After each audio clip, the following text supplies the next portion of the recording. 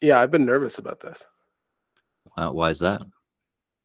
I don't know. I think because I've been watching, I just like Caveh Zahedi is such a known entity to me, someone who I've paid attention to for so long. It's a little nerve-wracking. Plus, we have this whole history now going into this where he's listened to us pontificate about him already. Yeah, that's kind of unique and funny. This is literally going to be the podcast about the podcast. You've got mail. How can I hear your new Far Off Sounds holiday special?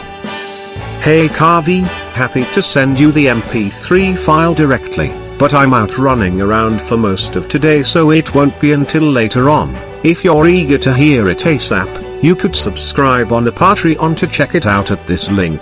Sorry it's so weird, Patreon for some reason doesn't have the option of comping episodes to non-subscribers. Kind of annoying. I can wait, but thank you. Okay, looks like you can copy this RSS link into your podcast app to listen to the show for no cost. Thank you. Kathy liked it. Glad to hear it. I feel like we were playing a bit fast and loose and cavalier with your work, life and legacy in that conversation. Wanna come on the podcast for a more earnest conversation about your art, / to correct the record? December 25th, Public Diary, 12:47 a.m. Last night, Kathy and I listened to a podcast that talked about me. It was mostly really positive, but there was the occasional unpleasant jab and the relentless errors along the way that made the experience a mixed one. I replied to the podcaster's email with a simple, "Thank you." Kathy said, "You should tell them you liked it." I said, "But I'm not sure I liked it. Why don't you just add that I liked it?" She said, so I wrote, "Thank you, Kathy liked it," which sounded to me like I was saying I didn't like it, which isn't exactly true. The podcaster who sent it to me replied, "I feel like we were playing a bit fast and loose and cavalier with your work, life and legacy in the conversation. Wanna come on the podcast for a more earnest conversation about your art, / to correct the record?" I felt a bit bad for having given the impression that I disliked what he and his colleagues had said. You've got mail. Sure. Start spreading the news. Hello. Hello. I'm here with my girlfriend. I hope that's okay. Of course. That's okay with me. Yeah. Okay. The more the merrier. Well, hey, Caveh, thanks for joining us. At this point, listeners to the podcast will know a bit about you because of the episode that we released previous to this one, where we talked about your work quite a bit. But I just want to say right off the bat that I'm a fan. I really like your work. I've been watching it for some years now. I first encountered it like a decade or two, maybe 10 or 12 years ago for the first time. And I guess a big part of why we wanted to bring you on is because we had this weird, interesting, indirect exchange around the last podcast where I'll just say that recording that thing, I was talking a lot about your work in sort of like aware only that it would be going behind a paywall, not that it would be for public consumption. And I think we were a little surprised when you responded to the Twitter tag and you were like, "Hey, can I listen to this?" And I was like, "Oh God, I was playing really fast and loose with talking about you and your work, etc. in the last episode." So part of why I wanted to have you on was to do something a little bit more nuanced and serious and to correct the record. And I'll just say, listening back, I will say the first glaring mistake I noticed when I listened back to that episode was I talked about your film, I Am a Sex Addict, and I referred to it as a film about the end of your marriage, when immediately upon listening to it, I was like, wait, that's actually a film that's kind of about the beginning of a marriage for you. And so I wonder, besides that,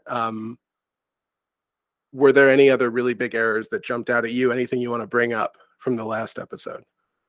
It's been a while. I think there was a title that was wrong and just little things like that. Little things. Okay. My first encounter with your work was with I Don't Hate Las Vegas Anymore, which, if I'm right, was that your first feature film? No, second. What was your first? A Little Stiff. Right. Okay. I have heard of that one, but have not seen it. But Can you talk a little bit? I saw I Don't Hate Las Vegas Anymore on like a VHS tape at visiting my little brother at Hampshire College in a dark weed filled smoky room, and it was transfixing and implanted itself in my brain. Can you talk a little bit about what drove you to make that film? I've never had this thing. No. Have you? I have. Uh-huh. I have. I have. Anything? Yeah. There's a radio station, okay? Uh-huh. It's called Loveline, okay? Uh-huh. All these kids, they talk about their problems, okay? I've heard drugs, this. everything, okay? Right. Now, there's a doctor on there. Those guys on Loveline are the guys you listen to? No, there's a doctor on there. The guy knows what he's talking about. I know doctors. who prescribe this. Who says, say it's good. There's a doctor named. He's a doctor. He's a medical doctor, and he says this is a good thing and people should do it. It opens their hearts. You call him up. You tell him if it's all right for Caveh Zahedi. He's 62 years old. Then I'll let him take it. I'm not gonna let him take it. You're younger than my father. Maybe you can take it and he can't. Well, you're younger than me. Maybe you can take it. I don't need to take it. I'm drug free. I think I knew a guy who had met Jean-Luc Godard, and he had asked him for his advice for young filmmakers, and he had said, make films about your parents and do it in video or something. And that film was shot on film, so I didn't listen to that part, but I think he was just saying make it low budget and make it about something that you know and have feelings about. I mean, I was just interpreting why he would say that. And I was like, okay. So, and I remember thinking like, my mom wouldn't let me, but my dad would. So I was gonna make fun about my dad and just how would I do that? And I think what I did was I decided to go with my father and my half brother to Vegas for a weekend because they went all the time. And I just brought a tape recorder and I recorded everything for 3 days. And then I transcribed everything that was said into a script and I edited it down to like 90 minutes. And then I just tried to reenact this trip. And, to place in casinos and hotels, swimming pools and stuff. It was kind of like a bigger budget thing. And I tried to raise money for it, but I wasn't able to. And then I got like a $30,000 grant. And I said, well, I can't make the film I wrote for that. Can I use it for something else? And they said, well, you have to keep the same title and the same basic premise, but you can change it a bit. So I thought I'll just go again and just shoot what happens and try to reenact it as it's happening. So that was the idea, really. And then I quickly realized that the reenactments weren't working because my father couldn't act. And it became kind of just a documentary. Has your half brother, is he still around? What's your relationship like with him now? Yeah, I mean, he's a lot older now. It's never been super close. Like we're very different, and but I think it's positive-ish. Okay. I know that in that film he went on record sort of saying like don't ever let this guy make a film about you. I'm assuming he has followed his own dictum and not been on camera for you ever since then. Is that true? Actually, I think we did like a short making of during the there was like a box set thing, or there was like a release with DVD extras. So we did shoot some stuff. We did like a commentary, and I mean he's been fine doing stuff. I just haven't done that much with him. He lives in LA. I live in New York. Okay. Well, that film was distributed on home video in the 90s, right, by this company World Artists. And I guess as an independent director, I feel like getting some kind of distribution out of a festival like that, without a hard genre or some kind of name actor attached, is maybe harder now than it was in the mid 90s when you were doing that work. And I guess, so can you talk about that time and sort of how that happened exactly, and what a distribution deal like that meant for you as a starting filmmaker, like professionally, financially, etc.? Well, I'd made A Little Stiff, which got into Sundance and got, a lot more attention than Vegas ever did. And And for a while, I was kind of being courted a little bit by like, some of the smaller studios and stuff. And I was, pretty, I don't know what to call it, self-destructive or having like a little too much integrity or something. But I basically burned every bridge I could, and just said no to everybody. And I made this film, and it was a disaster. Actually, it made no money. Nobody wanted it, and the people at Sundance hated it. And I was depressed for like a year or two, and it really like kind of hurt my career. Actually, it's kind of the one that people kind of like maybe the most now. But at the time, it was really panned. It got incredibly virulent reviews, and it was people were like, "Oh, he's a promising director," and then they were like, "No, he's not." So it was a disaster career-wise. Why do you think that backlash happened after the second film? I mean, like the line on it was the guy's like trying to kill his father, and he's a drug pusher, and he's just like unethical at every level. And it was like a big moral backlash against it. Yeah. So already at that point, the criticism had kind of gone from being about the work itself to being about the ethics underlying it, which I feel like maybe has been a theme for you since that time. Yeah, I mean, that was the first film that was really ethically problematic, but they've continued to be so, I guess. It's kind of my thing, I guess. I actually kind of wanted to jump in on that point, in that from watching your work, like I am not as familiar with your work as Jacob is. I really just started delving into the show about a show, and I've been binging it like crazy. I love it. But a lot of the criticism that you address in that and that you just spoke to are regarding your ethics. Like when I watch your work, I perceive you as a person that deeply cares about the people in their lives. Like you're concerned about their feelings regarding your work, but you're also trying to live authentically to yourself. So I guess how does that affect you personally? Like to hear people say that about you. Oh, this is a manipulative person, and like, they're puppeteering all these people. Yeah, I mean, I don't love the criticism. It always hurts a little bit, but it's also, to be expected. I mean, I have an ethical sense or something. I have an ethics, but it's excuse me, it's not the mainstream ethical system, and I guess it's against the mainstream ethical system that most people have. So it rubs people the wrong way because it challenges or questions or goes against their beliefs.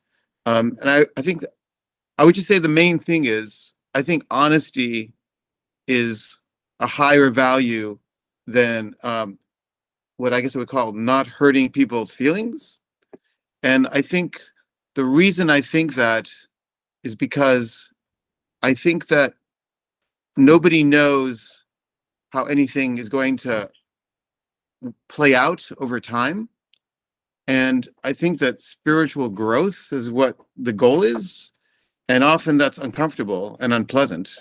And I think a lot of us are trying to sort of like, I don't know, like mollycoddle each other so that we don't have to grow really or face reality. And I think what it does is it infantilizes people, and it also makes people operate on false assumptions all the time. And instead of getting to where they need to go, it just slows it down really.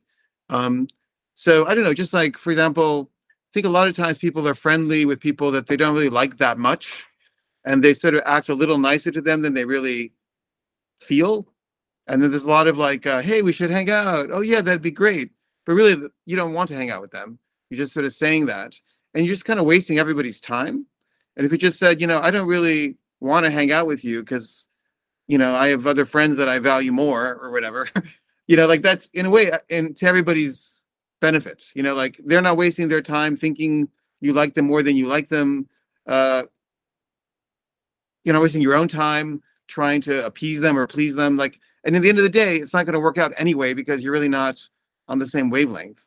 So I think just a simple example where, like, if you're just honest, it might hurt a little bit up front, but it's probably going to hurt at some point down the line anyway, because they're going to realize what you really think. And you just kind of like finding your actual people you should hang out with and not like hanging out with the wrong people. That's just a really simple example, but I just think honesty is based on the truth, and not hurting people's feelings is based on an idea about what you think is good for them. And it's kind of arrogant because you don't really know what's good for them. You don't really know what they want. You don't really know what they need, but you sort of are playing God. And I think being honest is like not playing God. It's just like being like, I don't know what's good for you, but here's the truth about me, and you can do whatever you want with that. That's the basic difference, I think. So does this manifest itself outside of the show? I also only have seen the show about the show, and it seems like it's when you're doing these very candid, like, I'm staring into the camera and explaining the way I feel about the situation. Is that the Caveh that exists off camera in day-to-day life? Is it the same Caveh, or is there a different approach that's taken with the show as the way as you go about navigating relationships? I don't know. It's a fine line between, when I'm on camera, it's a part of me that's a little different than I think than the not on camera part. Someone described my not on camera part once as a little more realistic. And I don't know. What would you say? My girlfriend is here. How different? Yeah. Are you? Was he asking how are you different in your life, or like are you as honest? Hi, in your life, like. Become louder. I was just yesterday I was saying to him that like, in the show he always kind of seems like there's always like a sense of humor about everything. Like everyone else kind of seems like emotional and like crazy, and he kind of always seems like he has a handle on everything in a weird way, but he doesn't seem like that in real life. So, yeah. That's a good perspective. What are you as direct, or is Caveh as direct and confrontational about his feelings in real life as he is in the show? Well, he definitely needs to be prodded. Like, I think he's weirdly more like I don't know. He gives up information more easily when there's an audience, I think, as opposed to like one-on-one. But he's honest. He doesn't lie. He withholds. But the thing is, like the show, he's also withholding. It's impossible not to. You'd have to like film every second of every day and like have everyone's perspective. But I guess you don't know what's being withheld when you watch the show because you don't know him. You're not in his life. But once you're in it, it becomes more obvious. This brings up I guess for me, there's this really interesting thing that happens when I'm watching the show or other stuff of yours, which is this weird tension between this idea of like honesty or like a cleansing experience that you're going for. Far Off Sounds is a completely community-supported effort to tell the infinite story of music on Earth. If you'd like to help us continue telling that story, consider becoming a patron at patreon.com/faroffsounds, where you can hear the rest of this and all the rest of our episodes in full.